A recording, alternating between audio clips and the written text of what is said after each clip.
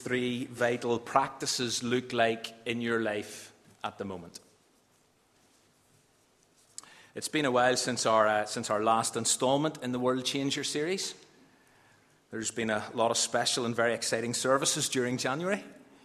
But this morning we're back to the Sermon on the Mount, the speech that changed and continues to change our world. And having spent 3 months in one chapter, in Matthew chapter 5, today we start Matthew chapter 6. Not entirely sure what page it's on in the Church Pew Bible. 970. Thanks, Drew.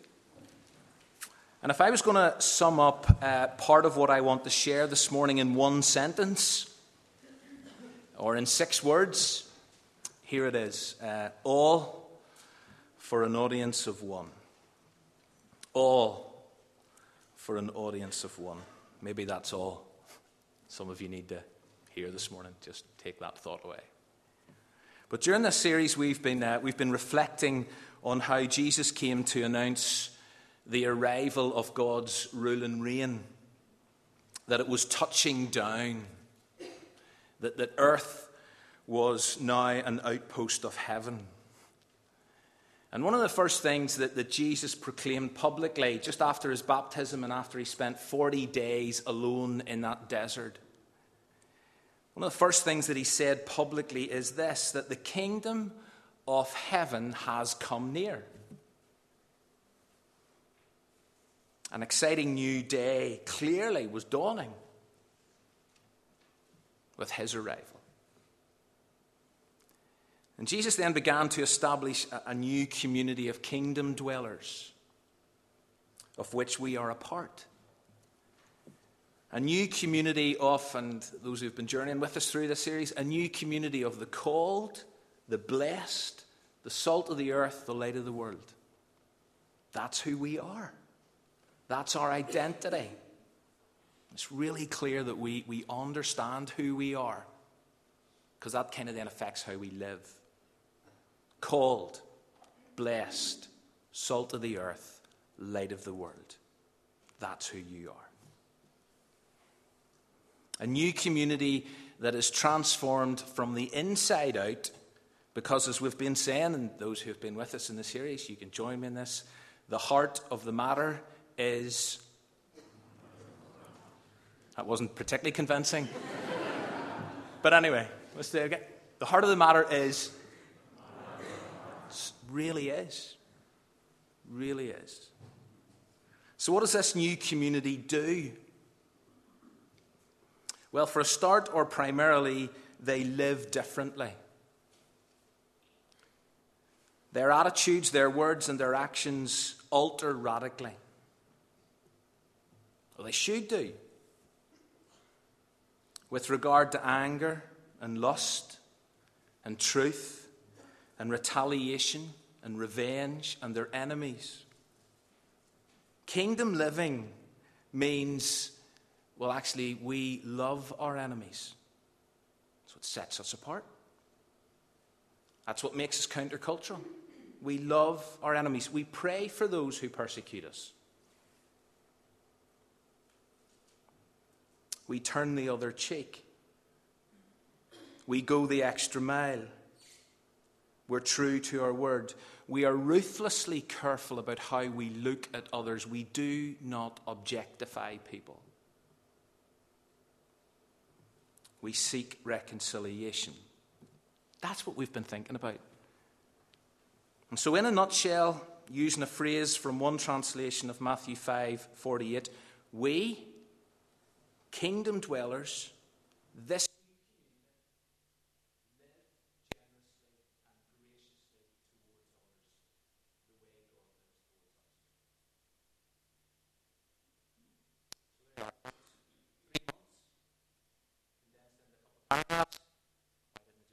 quickly, some of you are thinking. But anyway. But as we get into Matthew 6, and if you have a Bible, open it would be really handy. But as we get into Matthew 6, Jesus starts talking about practices we do, or should do, and how we should actually go about doing them. And he highlights three practices that shape and form us, now hear this, from the outside in. Okay? 3 holy habits, 3 spiritual disciplines. And so this morning is about, as well as an audience of one, it is about formation, spiritual formation. Now, I know we are ultimately transformed from the inside out. Okay? I'm not a heretic. An internal renovation of the heart is a work of God's amazing grace. But we're then encouraged to work out, not to work for, but to work out our salvation with fear and trembling. And so we have choices to make with regard to how we pursue spiritual formation and growth. I passionately believe this, and after years of kind of being a Christian and being on this journey, I increasingly believe this more and more. We have choices to make about how we pursue spiritual formation and growth. We have been given spiritual disciplines, which, as Jonathan Edwards, the great Puritan theologian and thinker, said, are God's gifts to us. They are a means of grace, he said. A way in which we find God's grace at work in our hearts. So we don't do what I'm about to talk about this morning. We don't do them to save us. Instead, we practice them because they help to form us now that we are saved, now that we are rescued. So back to the question I asked you at the start. How is your giving? How is your praying? How is your fasting? How are these practices shaping you from the outside in? And in a sense, only each one of us here this morning can answer that question. During the week, partly in preparation for this morning, and this might seem like a tangent, but stick with me. But during the week, I listened to a talk from a large-ish Christian conference about ministry in a digital age. And the speaker was reflecting on the purpose of the church. And he wondered if you could kind of capture the purpose of the church in a word or a few words. And he shared how for some people the key word, the key purpose of church is mission. That's what we're about. That's what we exist for. And he's right. Mission is critical. For others, a different key word or idea might be expression.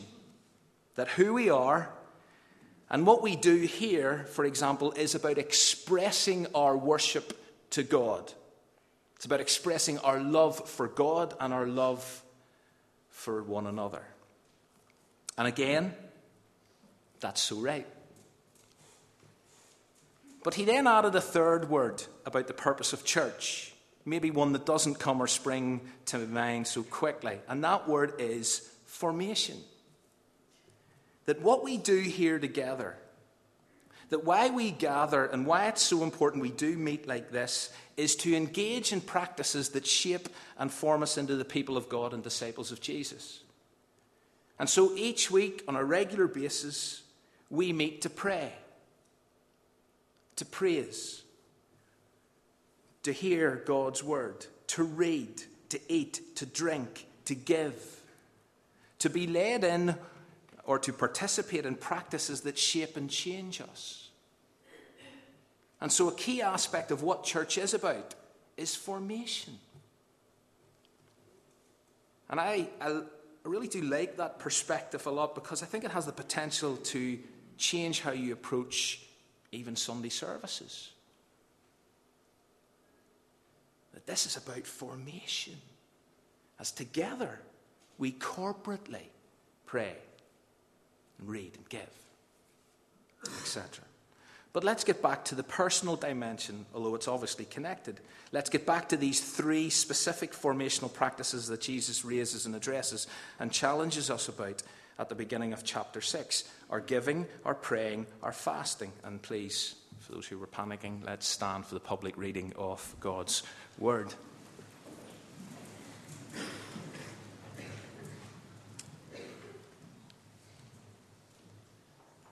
Be careful, says Jesus, not to do your acts of righteousness, or in another translation, be careful not to practice your righteousness in front of others, to be seen by them. If you do, you will have no reward from your Father in heaven. So when you give to the needy, do not announce it with trumpets, as the hypocrites do in the synagogues and on the streets, to be honored by others. Truly, I tell you, they have received their reward in full. But when you give to the needy, do not let your left hand know what your right hand is doing, so that your giving may be in secret. Then your Father, who sees what is done in secret, will reward you. And when you pray, do not be like the hypocrites, for they love to pray standing in the synagogues and on the street corners to be seen by others. Truly, I tell you, they have received their reward in full. But when you pray, go into your room, close the door, and pray to your Father who is unseen. Then your Father, who sees what is done in secret, will reward you. Pause there for a moment. We're going to come back to verses 7 to 15 next Sunday morning, because we're going to devote an entire morning to the model prayer. But jump down to verses 16 to 18, which continue along similar lines. When you fast, do not look somber as the hypocrites do, for they disfigure their faces to show others they are fasting. Truly I tell you, they have received their reward in full. But when you fast, put oil in your head, wash your face, so that it will not be obvious to others that you are fasting, but only to your Father who is unseen. And your Father who sees what is done in secret will reward you. Grab a seat. Really struck by how that kind of first verse of Matthew 6 begins, particularly in this translation. Be careful not to practice your righteousness. Be careful not to do your acts of righteousness. But Jesus doesn't stop there. He goes on to warn about a particular way of practicing your righteousness, and we'll come to that in a moment. But up front, let's affirm and clarify that righteousness does, at some level, need to be practiced. Why? Well, because Jesus knew, as did the rest of the New Testament writers, that certain practices do shape and form us. And what we practice, we become. Let me put it like this, or let me share how someone else put it. Practice giving, it cultivates generosity. Practice praying, it cultivates intimacy. Practice giving, it cultivates dependency. I love that. It's brilliant. I can say it's brilliant because I didn't think of it. But write it down, take it away, reflect on those three thoughts this week. Practice giving, it cultivates generosity. Practice praying, it cultivates intimacy. Practice giving or fasting, it cultivates dependency. And in a very real sense, this is a principle that governs a lot of life to a large degree. We recognize and accept this idea and concept for many things. So, for example, we practice scales on a piano in order to become a musician. We practice golf in order to become a golfer and reduce our handicap. A few smiles. We practice hill walking in order to climb mountains. We practice jogging in order to become a better runner and consider running a marathon. We practice cooking if we want to be a better chef. Goes on, list goes on. Because you see, what we practice, we tend to become. And so why are we sometimes so surprised that the same principle applies to our spiritual lives and our spiritual development? We practice certain things in order to become more like Jesus. We practice certain things in order to become more like Jesus.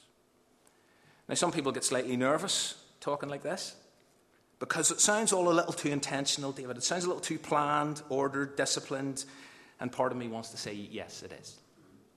It really is. And it needs to be, because unless we practice what we've been encouraged to practice, and we're thinking about 3 specific things this morning: giving, praying, fasting. Unless we practice these, then there may be very little impact on our spiritual formation and discipleship. Okay, let's unpack the actual text a bit more about these formational practices that Jesus talks about, and what he says about how we should go about practicing them, how we should definitely not go about practicing them.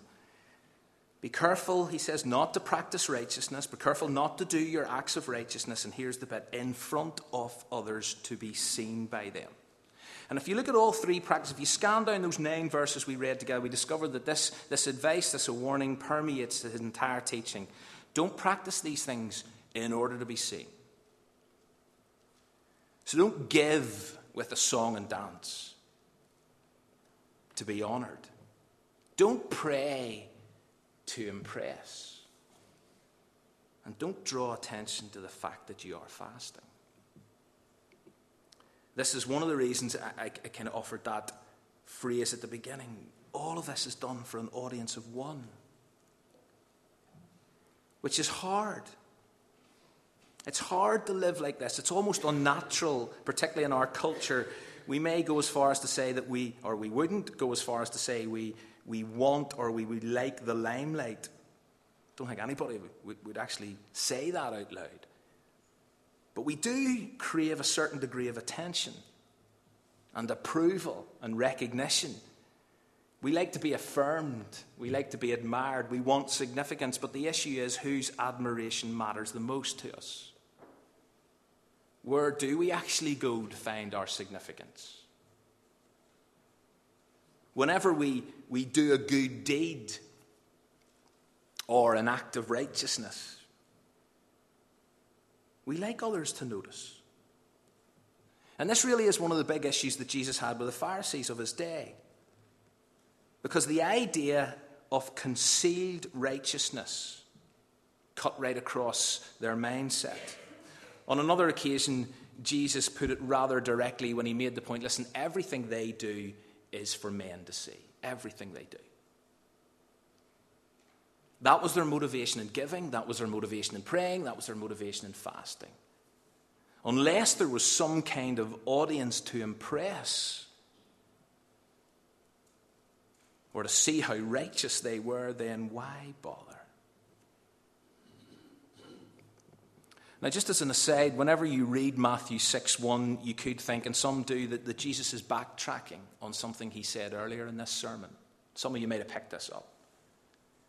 In Matthew 5:16, Jesus spoke about letting your light shine before others so that they might see your good deeds. So is Jesus now contradicting himself? Well, no, of course he's not. In Matthew 5:16, Jesus encourages us to shine bright and do good deeds so that the world will clearly see that our lives have been and are being transformed. And as a result, and the end of Matthew 5:16 explicitly states this, as a result, people will look past us. They'll be pointed beyond us. And what will they do? They will glorify our Father who is in heaven. The danger that Jesus speaks into in Matthew 6:1 is about doing the right things, good things, but in order to glorify and draw attention to ourselves. Where our motive is far more me-centered than God-centered. Where the admiration and the approval of others eclipses the approval and recognition of God. So I believe Jesus is speaking here about concealed righteousness and an act of hiddenness, really, for an audience of one that forms and shapes us at a very deep and profound level. And that is a choice. And so I choose to conceal my righteous acts, or I choose to reveal them. I choose to seek God's honor and approval, or I choose to seek a pat on the back from others. I choose to be a people pleaser or a God pleaser. And into all of this then, and before we tease out a little more in terms of the 3 practices, but into all this, Jesus seems to inject a reference to rewards. And again, an issue that some people are a little uncomfortable discussing. This idea of Jesus rewarding us, or God rewarding us. But the idea of reward is a very important strand in the teaching of Jesus, as this text confirms, and it's picked up elsewhere in the New Testament. In that first verse, again, have a look at it with me. Jesus makes the point that if we practice righteousness in order to be seen, in order to draw attention to ourselves, then we will have no reward from our Father in heaven. Notice it doesn't say there will be no reward of heaven. Okay? That's not what it says. This is not about gaining heaven. It's not about salvation via our giving, our praying, our fasting, some kind of works-based system. It says, if we do it to be seen, then there will be no reward in heaven. What that reward actually means, what it looks like, how it's worked out, is not for this morning. But there is a definite sense in God's word, and here is no exception, of rewards in heaven that will be given. Look at the end of verse 4.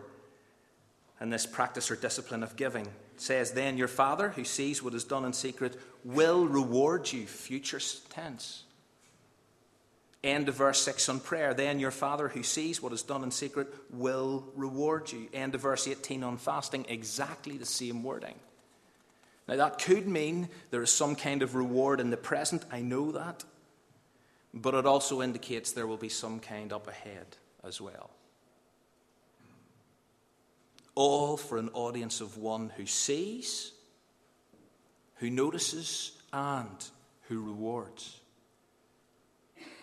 And one of the very real facts this highlights is that God sees everything I do. It's a reminder of the unconscious presence of God.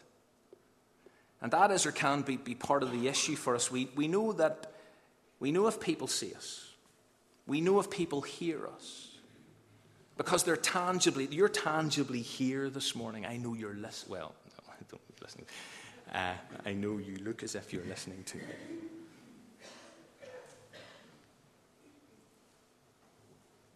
And we listen to people's words of praise and compliment or otherwise. But God's presence isn't as obvious, is it? We sing, be still, for the presence of the Lord, the Holy One is here. Plus, we know that we're never out of God's divine presence. Psalm 139 makes clear that there's nowhere we can go or run to or fly to, for that matter, to escape it. But it can be hard to fully realize it, or appreciate it, or grasp it, or get our heads around it 24/7. It's hard to do all for an audience of one when that one isn't visible.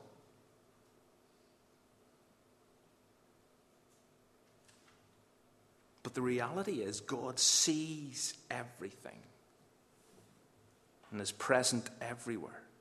And he sees, and I want to make it, he sees with approval. So this reality, because sometimes this idea, God sees everything I do. It's said to kind of scare people, worry people, threaten people. It's not meant to frighten or create anxiety within us. This is an amazing, inspiring thought and discovery that the loving, gracious God that we've been singing about, who's slow to anger and rich in love, the one we live for, the one we live before, sees what others don't or can't. People may never see what we have done,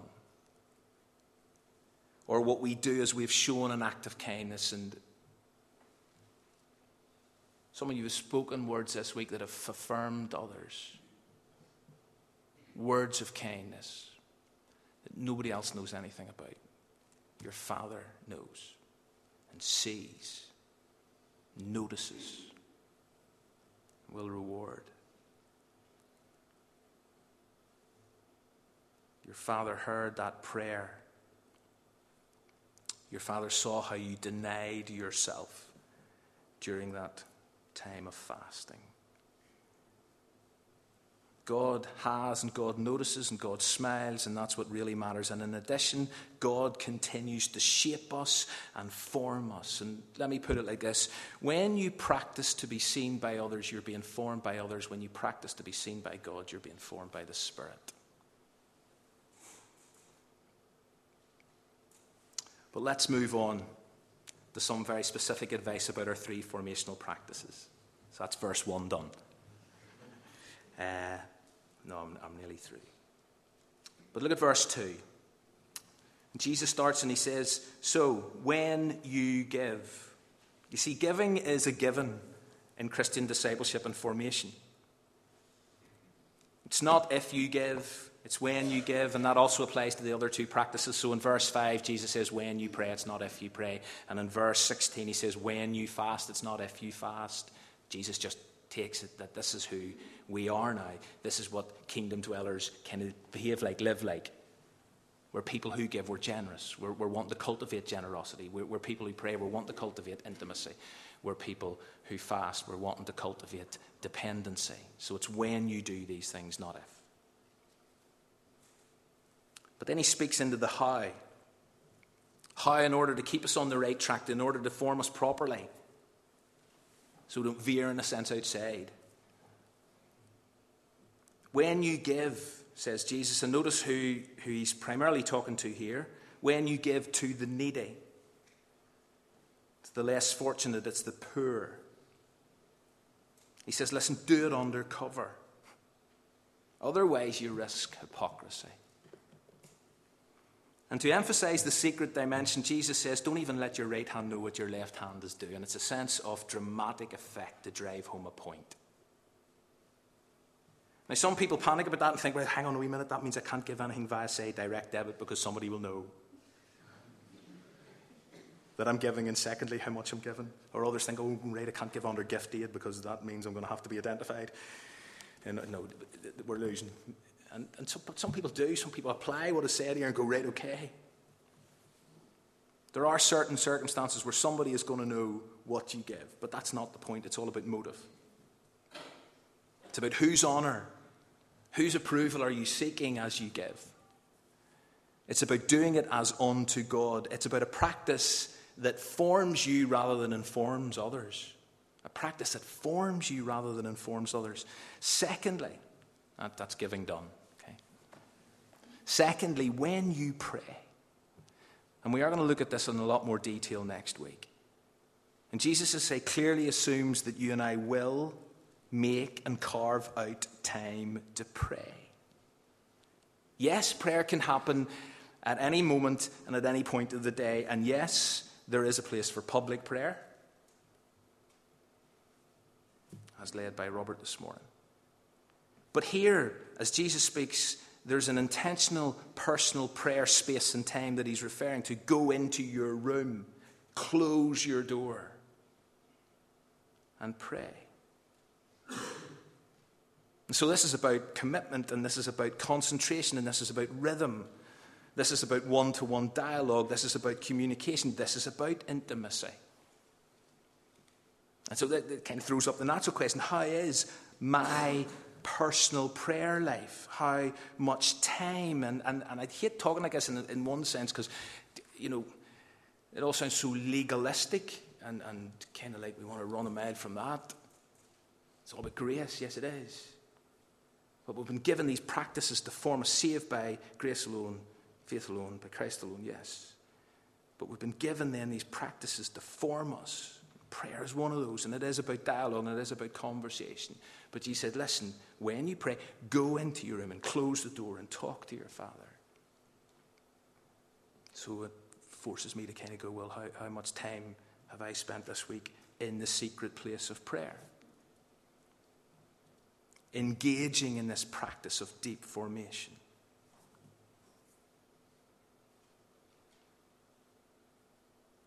And then finally, and obviously there's so much more to be said, but the third formational practice, the third formational or spiritual discipline, holy habit, whatever phrase you like, that Jesus refers to is fasting. Possibly the least attractive, the least appealing, maybe the one that has the least meaning for most Christians today, particularly in the West. And I think part of our problem is that we have managed to kind of completely divorce spiritual practices from bodily ones.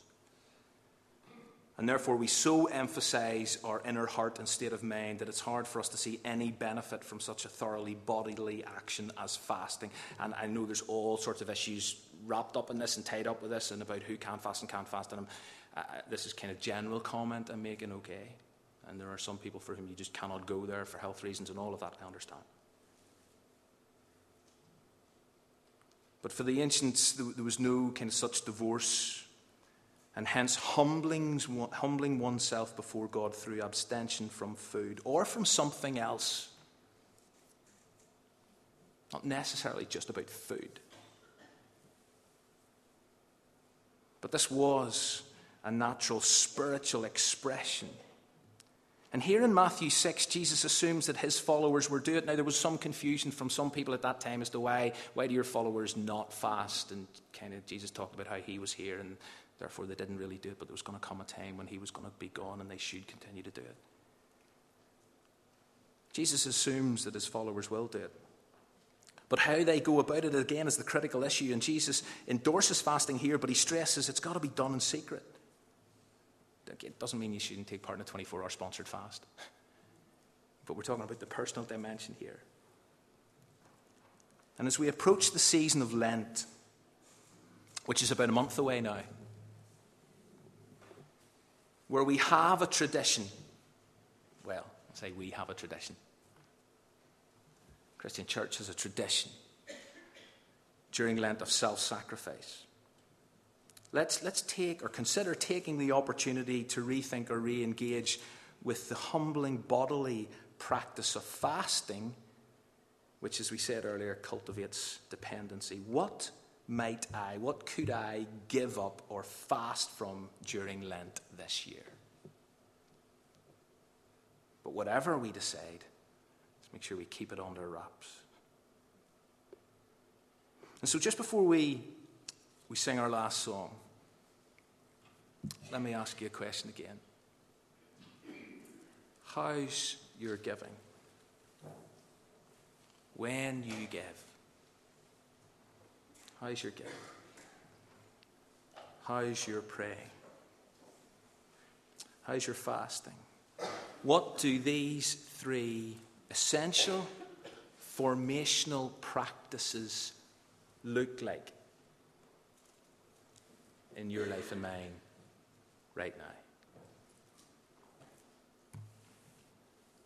And remember, we do it all for an audience of one.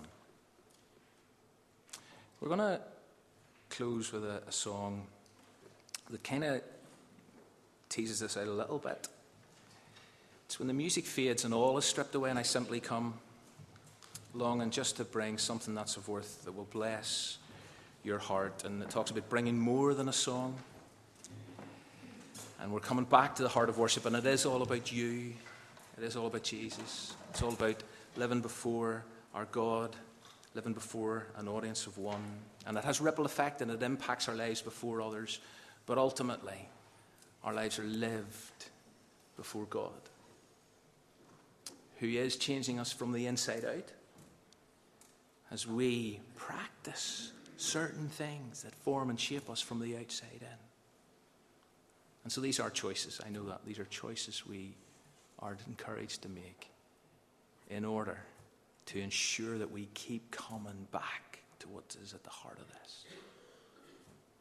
Let's stand together and sing when the music fades.